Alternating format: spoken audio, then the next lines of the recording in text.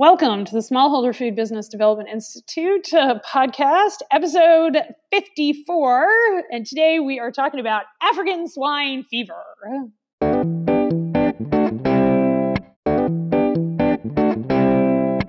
Welcome to the Smallholder Food Development Institute podcast, where we serve up truth so that you can build the profitable, sustainable food business you've always dreamed of. Now here's your host, Dr. Michelle Pfannenstiel. Good, I guess it's morning here. This already feels like a long day. So good morning, everybody. Dr. P in the house. I am coming to you from my office in Yarmouth, Maine. We are having a super fun time in Maine this morning because like 150,000 of us are out of power. But fortunately, we have power in the office. So I am doing the podcast from the office, which is awesome. And I will be teaching preventive controls for those of you who are joining us for our preventive controls class. It's actually not too late to sign up. We're doing rolling admissions for preventive controls. So if you are a FDA processor and you know you need preventive controls, we are offering an online class, 100% online. Pretty awesome. All right, so we got a couple of things to announce at the top of the podcast, and then we're going to dive into our podcast. So, of course, I do the podcast live on the Proofing Box, our Facebook group. I do it every week here on Thursdays. I try and vary the times, which allows people in different time zones to come and join us. So that's the reason why I'm kind of popping in and scheduling it a little beforehand. But if you are not part of the Proofing Box, why not? You should totally come and join us. We have a super fun time talking about all the things that are going on as you grow and scale your food business. I think there's probably no other place like it on Facebook. So come join us over there. We have a couple of other announcements to make. So the first thing is I am announcing for 2020, what I'm going to start doing is I'm going to start picking people at random who leave reviews either on the Facebook page for Dirigo Food Safety or on the podcast platforms.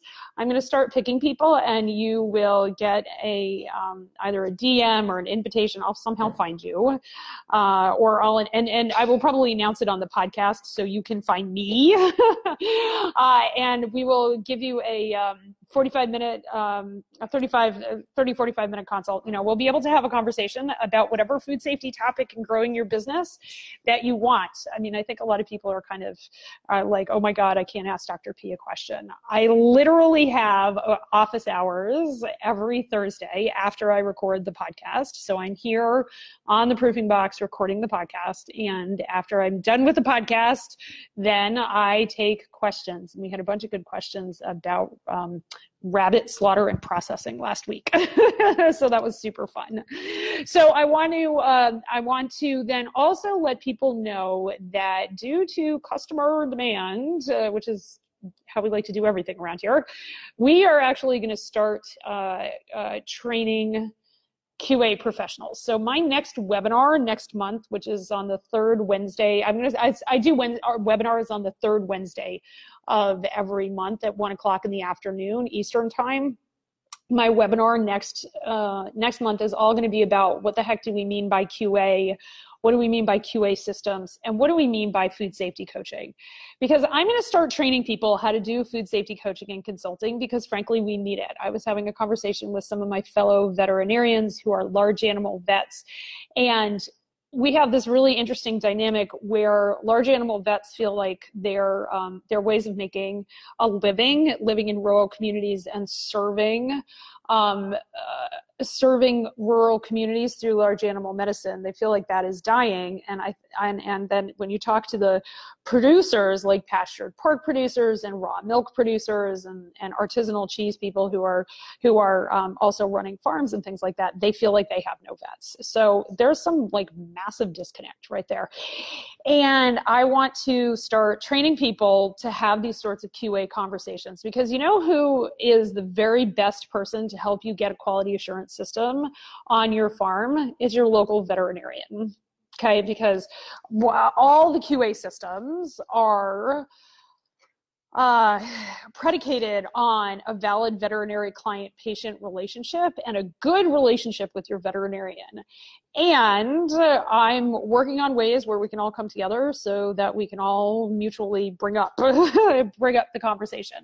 So if you are interested in that, the URL to find that is going to get posted on the Proofing Box, and there is an application for joining the coach training, because that's how we do things around here, right? But if you're interested in filling out an application and booking a call with us to talk about coach training, you can go to www.sfbdi.com/coach training, and you can read all about it and then book a call and come have a conversation with me about changing everything. Honestly, that's what coaching is all about, and we do it in a very specific way around here.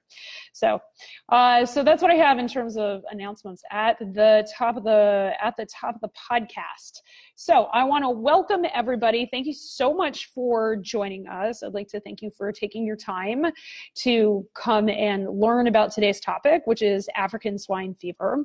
And by the end of this podcast, my hope is you have a really good understanding about what African swine fever is, what your role is in understanding the disease and preventing the disease's spread, and how smallholder food producers so ranchers, pastured pig producers can really be a part of the conversation, what you need to be aware of.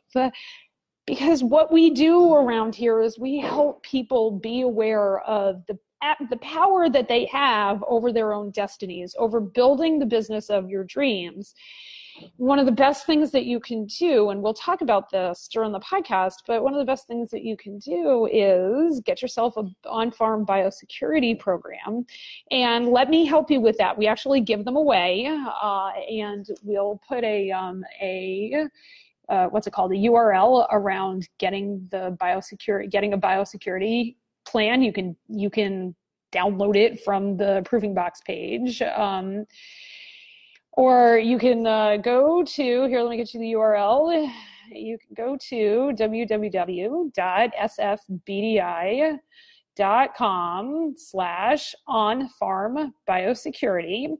All right, go fill out the form, which of course puts you on our mailing list, right? Because that's how we create business. All right, and get yourself an on-farm biosecurity plan. Let us help you, please. Let us help you for free, because that's what we do. All right, so thank you again so much for tuning in. And what we're going to do today is we're going to go through a whole bunch of information around African swine fever. And I am doing this because understanding what the threat is a way of, I know this sounds super weird, but it's a way of building assets on your farm. When your brain is more full of knowledge about the things that might be coming down the pike, whether you're somebody who actually raises hogs or somebody who uses hogs in production, it's going to help you understand and manage your business better. Understanding and managing your business actually helps you build assets. Downloading an on-farm biosecurity, like that is literally an asset in your business. And so just by doing that, you will be building assets in your business. We build assets in our business because assets plus prior results plus patience equals business results. It equals making more money. All right, you do on-farm biosecurity really well, you will make more money. You'll sleep better at night. You'll feel better about the whole process, and you'll be building the business of your dreams. That's what we're here. That's what we're here about. Okay, and so what we're looking for today is just to understand African swine fever, and so let's dive right the heck on into that. So African swine fever is a highly, highly contagious viral disease of pigs. Okay, it has serious both animal health consequences. So the pigs get really, really sick, and economic consequences. And what I mean by that is there are diseases out there that we're very worried about that really only make the animals a little bit sick, but they have significant economic consequences because the animals don't gain weight. And that's what we mean, that if your animals are not gaining weight, those are what we call economic consequences. You must convert feed to fat and protein in order for you to get paid for your carcass. So African swine fever is what we call an OIE. OIE is the Organisation Internationale Epizooiste. It's in Paris, and it's the people who keep track of highly virulent foreign animal diseases and diseases that we're working on eradicating that cross national boundaries, all right, which is an awful lot of them. So it's OIE notifiable. It can result in significant international trade impacts, and you can also know it. So if you guys do any work in Africa, it's peste porcine africaine, peste porcina africana, or maladie de Montgomery. Okay, so different dialects say it differently, and I know there are people who also do pork production in Francophone West Africa who listen to the podcast, and so that's what you guys call it. So we are going to be talking about like the organism itself. So if you saw the picture that I broadcast the podcast out with, that is literally a picture of African swine fever.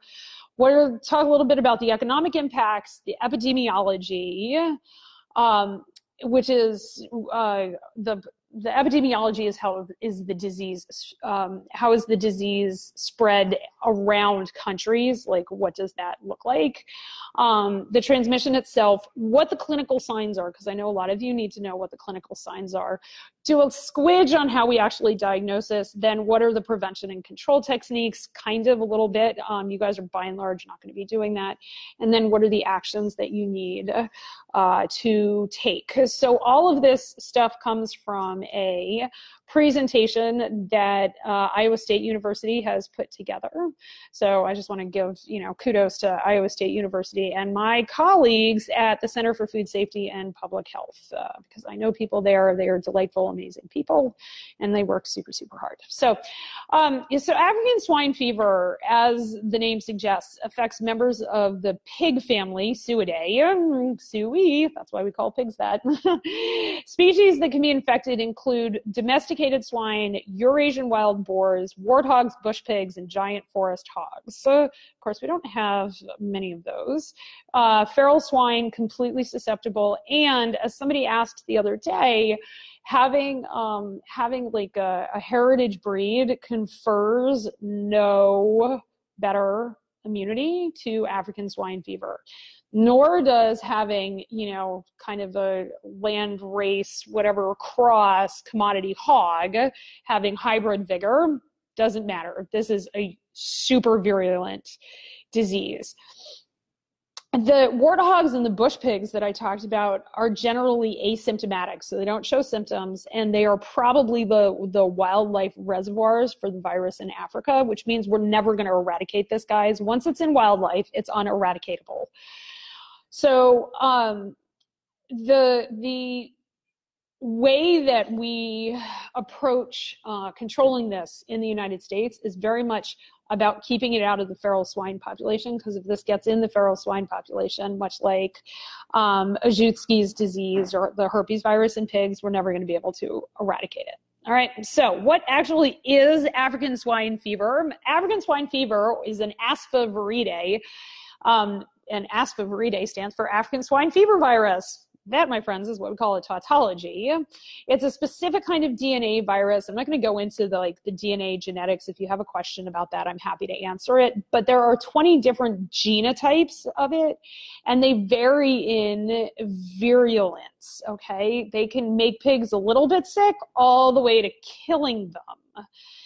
And that's what makes it super, super difficult. If a virus just burns through and die and all the pigs die, that's one thing. It's super hard on the farmer, but from a population genetics standpoint, it's a dead end for the virus. However, if the virus runs through a population and makes some some animals sick, but not all animals sick, doesn't kill some animals, kills some other animals, that is not a dead end, and that's much more likely virus to get promoted in the environment and much more likely to survive.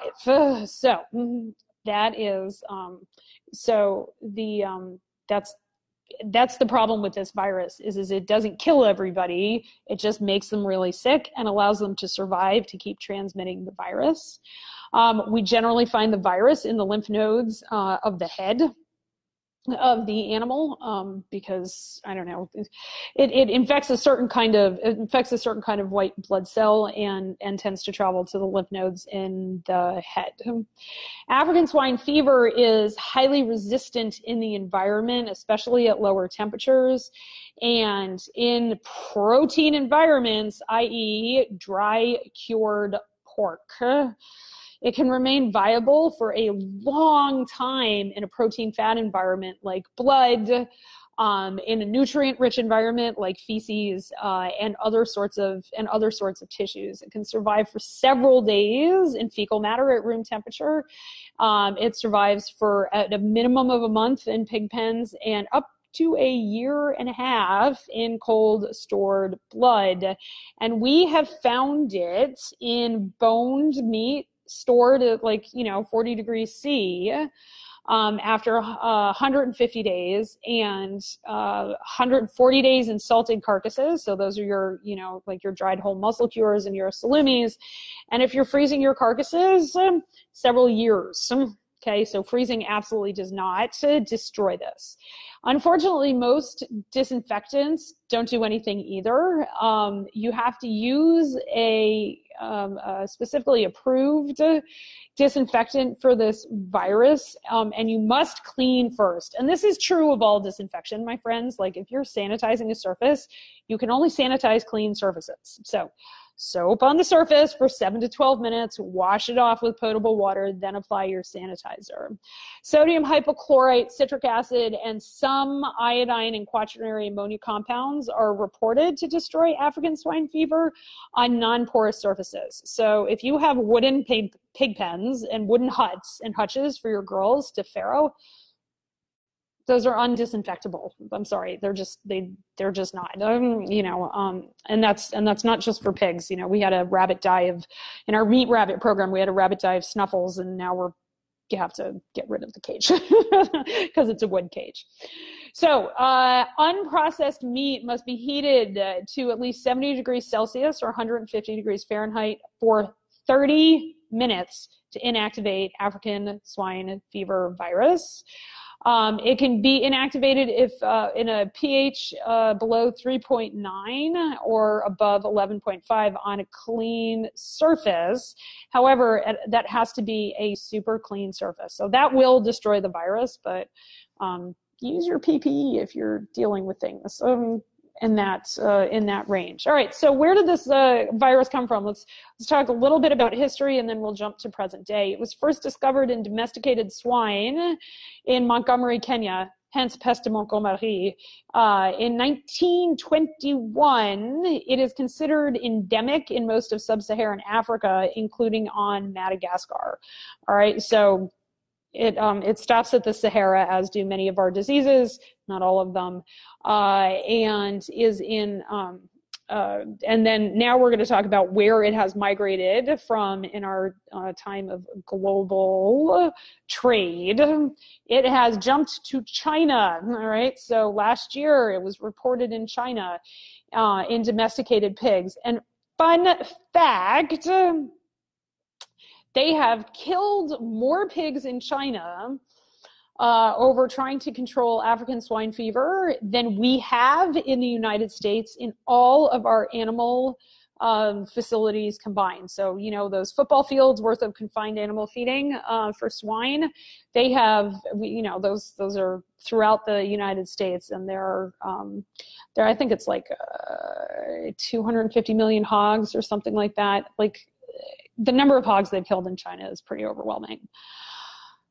African swine fever is in Belgium. That's as far into Western Europe as it has gone. It is in wild boars in Belgium, and then it is pretty much all over Eastern Europe. And then why it only goes from, it jumps from Eastern Europe and Croatia over Germany and into Belgium is probably not, it's probably because they just haven't found it in Germany. So I'm sure that it's there. Viruses don't hot countries. Viruses don't respect political boundaries. The question is have they been able to find the animals with the virus? Okay, so there's that's, you know, a lot of the things that we worry about is who is actually scanning for the virus. I know they're scanning for the virus in Germany. Are they scanning for the virus in the Russian Federation and all the places in the Russian Federation? Are they scanning for the virus in the Middle East, in India?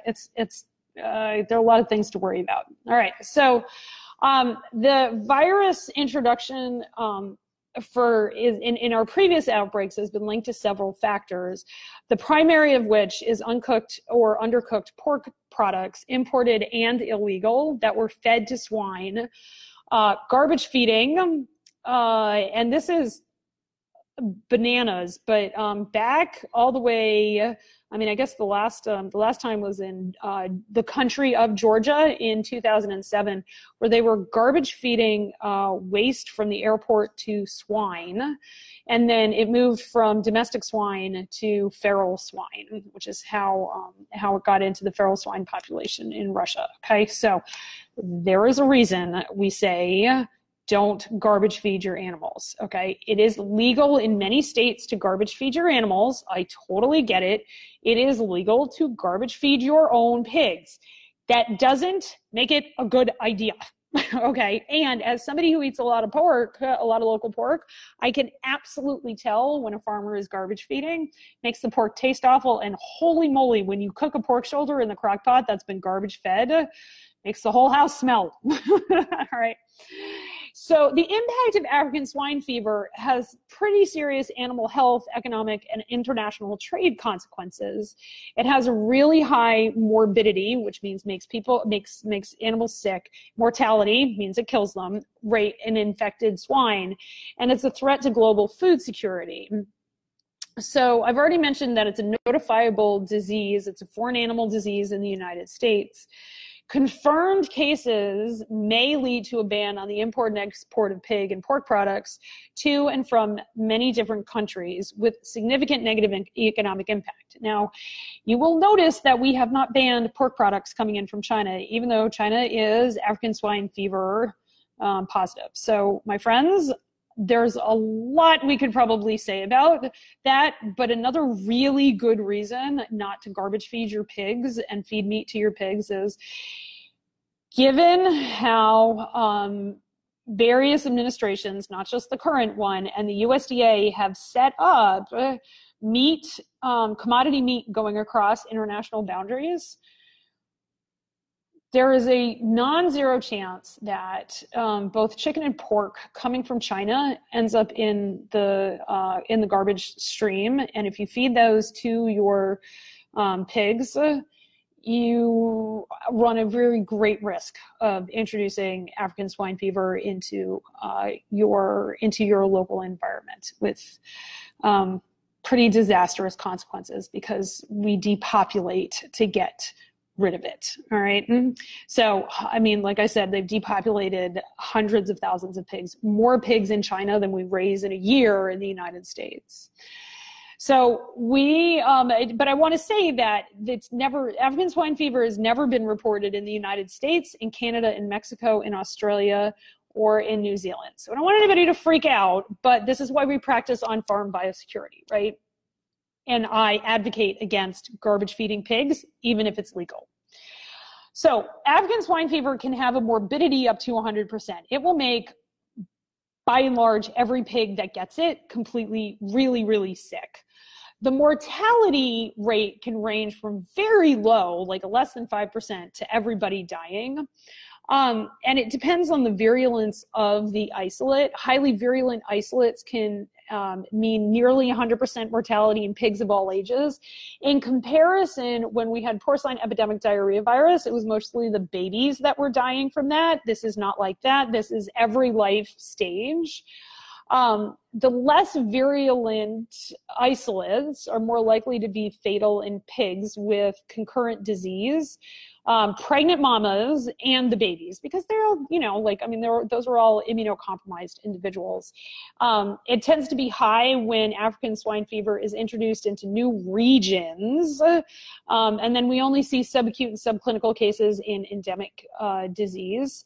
And the mortality rate goes down, but asymptomatic is only in warthogs and brush pigs. Okay, so if your pigs are not sick, your pigs are not sick. All right, there's, as I'm fond of saying, there's nothing a pig does that's subtle, including getting sick from African swine fever.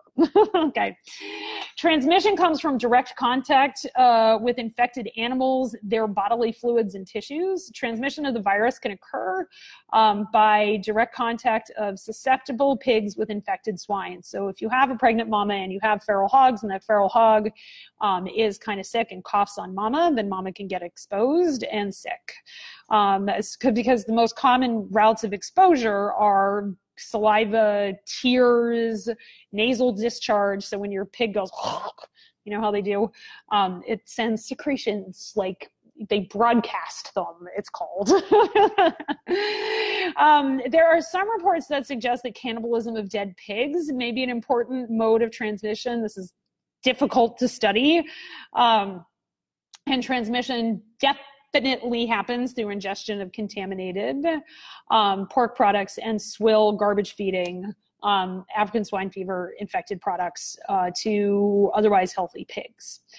There are two other ways that it comes about. It comes about indirectly, all right, through something called fomites, which are contaminated inanimate objects like clothing, vehicles, equipment. Massive environmental contamination can result if blood is shed during necropsies or pig fights, or if a pig develops what we call paint the wall diarrhea, all right, because it paints the wall. And that also broadcasts virus everywhere. The virus survives for a really, really long time in a lot of different protein-rich environments like blood or meat. Aerosol transmission has been reported, but only in a laboratory setting. And so when we talk about broadcasting, it's actually droplets of, goo from the pig's head that has land on the other pig. Bites from infected ticks. Okay, so they're soft ticks called ornithodoros. That actually take up the virus when they eat a blood meal and then transmit it, because they re-inject the blood from one pig to another when they move from one pig to another. So they take it up in one pig and they inject it in the next pig. One of the many ways ticks are completely horrifying. And so the worry is that we would get it in our own tick population. Ticks are remarkably adaptable to taking up viruses. And then, of course, there are stinging and biting flies. Stomoxys flies, they're called, which is a type of biting fly, can also transmit it. So if you have biting flies around the eyes of your pigs and they travel from one pig to the other, that can also transmit the virus. But I want to let you know that humans are not susceptible to African swine fever. There is no public health or food safety concern with this. All right, and so I don't want anybody to get worried about that. All right, so when we talk about clinical disease, if this happens, it incubates for between 5 and 21 days, unless they get a tick bite. So ticks, for some reason, the way ticks bite pigs and other animals, they can get really sick really fast. So it can be less than 5 days if they've had a tick. That we usually see as the per acute, which is, like you go there and your pig is dead. Then there's acute disease, which is disease that happens, it's fairly sudden onset. Subacute disease is a disease where, is the type of disease where they get sick, they go down, but they can kind of still eat, drink and poop and pee, and they're not like laying on the ground trying to die. And then chronic, they get sick, they get mildly sick, and they recover. Okay, and they can seroconvert without developing clinical signs. All right, so what are the clinical signs? Well, in acute disease, really high fever, but that's a sign of everything in pigs. Like, you look at your pigs cross-eyed and they get a fever, right? Not eating, also a sign of everything in pigs. Lethargy, also a sign of everything in pigs. Weakness and recumbency. So they don't want to walk because their feet hurt, and they're weak because they feel like terrible. Weakness and recumbency, you got to start thinking things are serious. All right. And then when they start turning red and blue, and I'm not kidding, red and blue, your pig turning blue is bad. All right.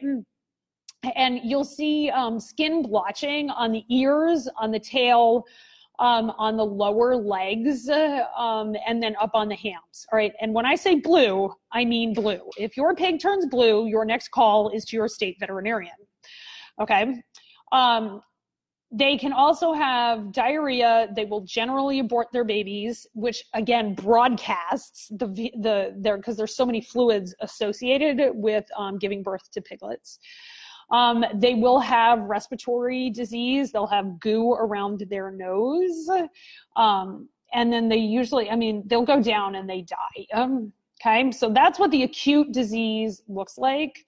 Subacute disease, looks less bad. They don't usually go down. They can still turn blue. They will run a fever. And they will either die or recover in 3 to 4 weeks. But you know what you're doing in that 3 to 4 weeks? Feeding them. Okay, and that's what makes it a disease of economic importance, all right, because you're feeding an animal that's not going to convert food to muscle mass and fat that you then go sell as a carcass, all right? Your chronic disease also looks a whole lot like everything else, but they just don't, they don't go down as fast. They can still die from it. It just takes them a really, really long time. Again, and that's super expensive for you, the producer. My recommendation is that you not cut these pigs open on your farm. Okay, so there are lots of things that these pigs look like on post-mortem when we cut them up, but basically they have hemorrhaged all over their internal organs. And they have a very enlarged spleen. Okay, so if the spleen is the same size as the liver, call your state veterinarian. Try not to cut open your pigs that suddenly die. Really, guys, there are so many things that we share with pigs. Your state veterinarian will come out at no cost to you if your pigs are suddenly dying. All right, if you have any questions about that, I am really available over direct message over a whole number of mediums. If your pigs are suddenly dying and you don't know who to call, get on Facebook and message me. I'm everywhere on like where pastured pork producers are, okay?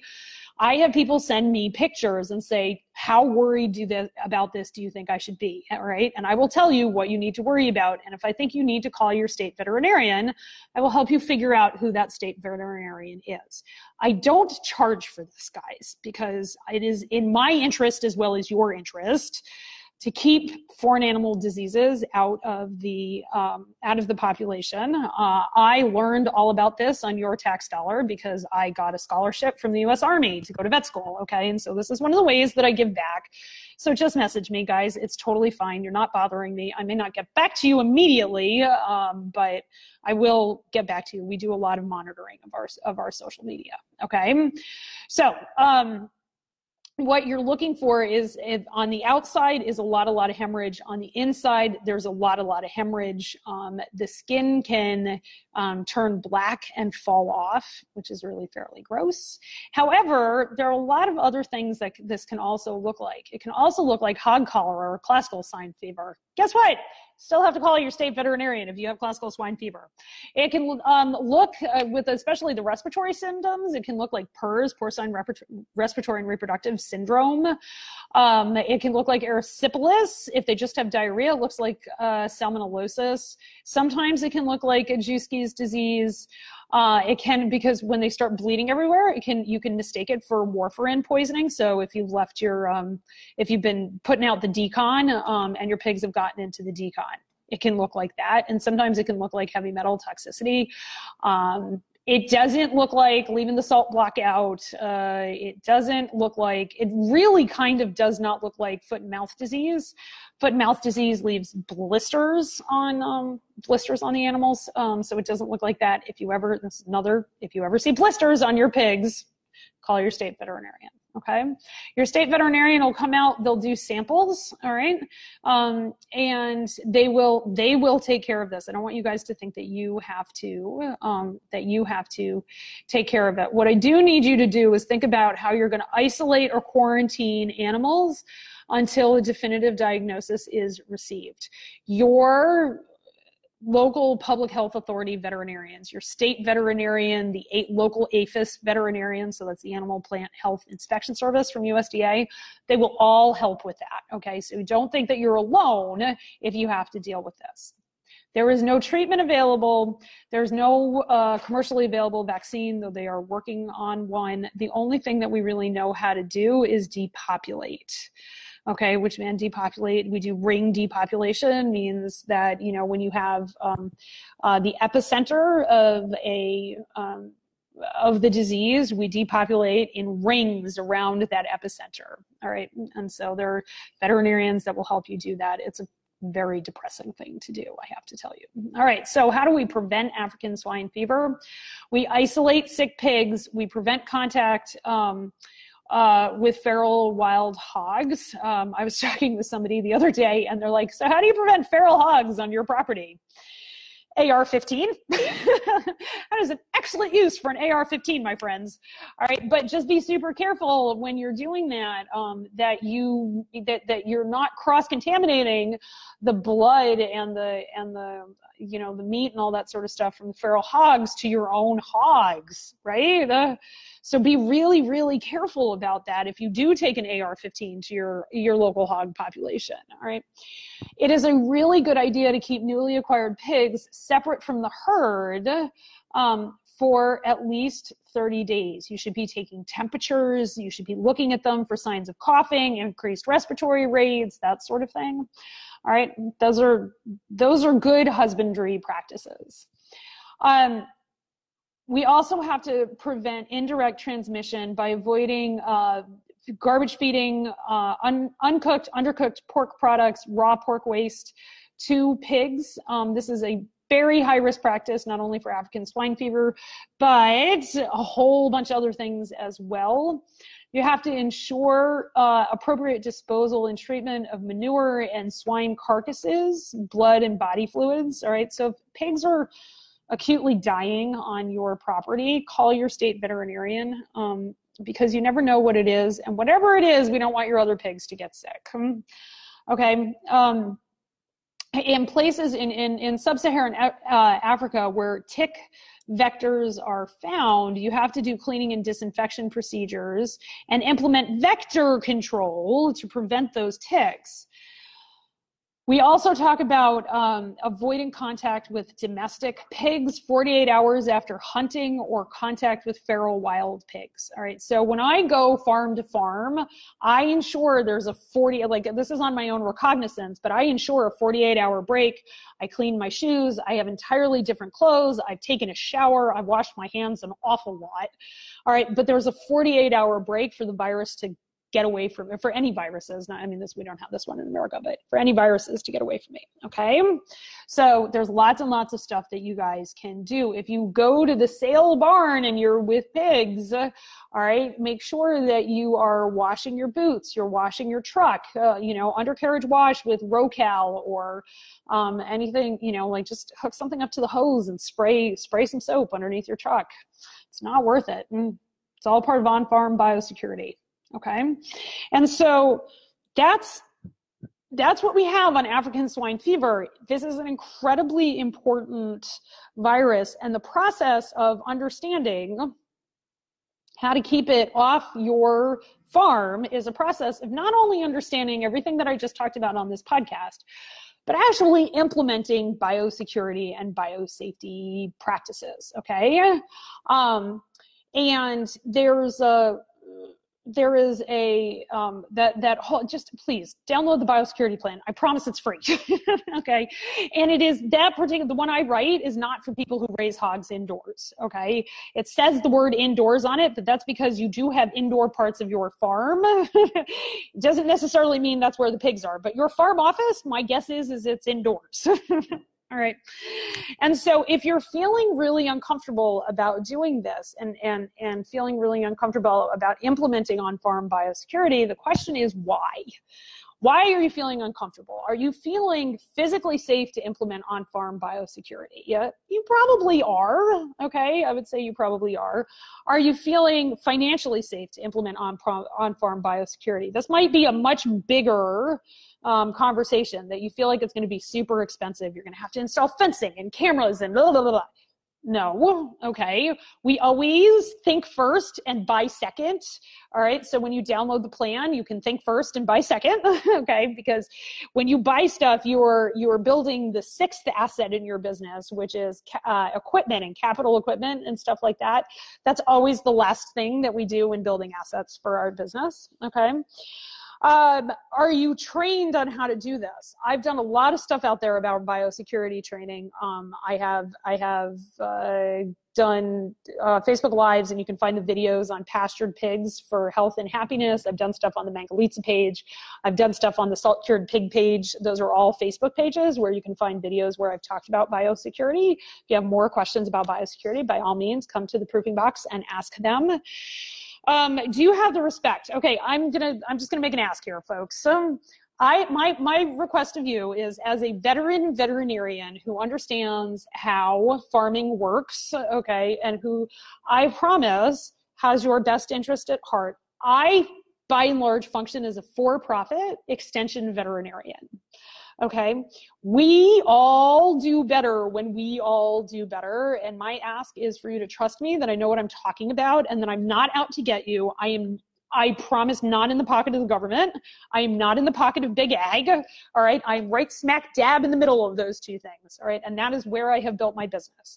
I am not saying put an on-farm biosecurity plan in because I am trying to run you out of business. I'm not. I'm trying to maintain your pig health and your farm long-term building of wealth and community.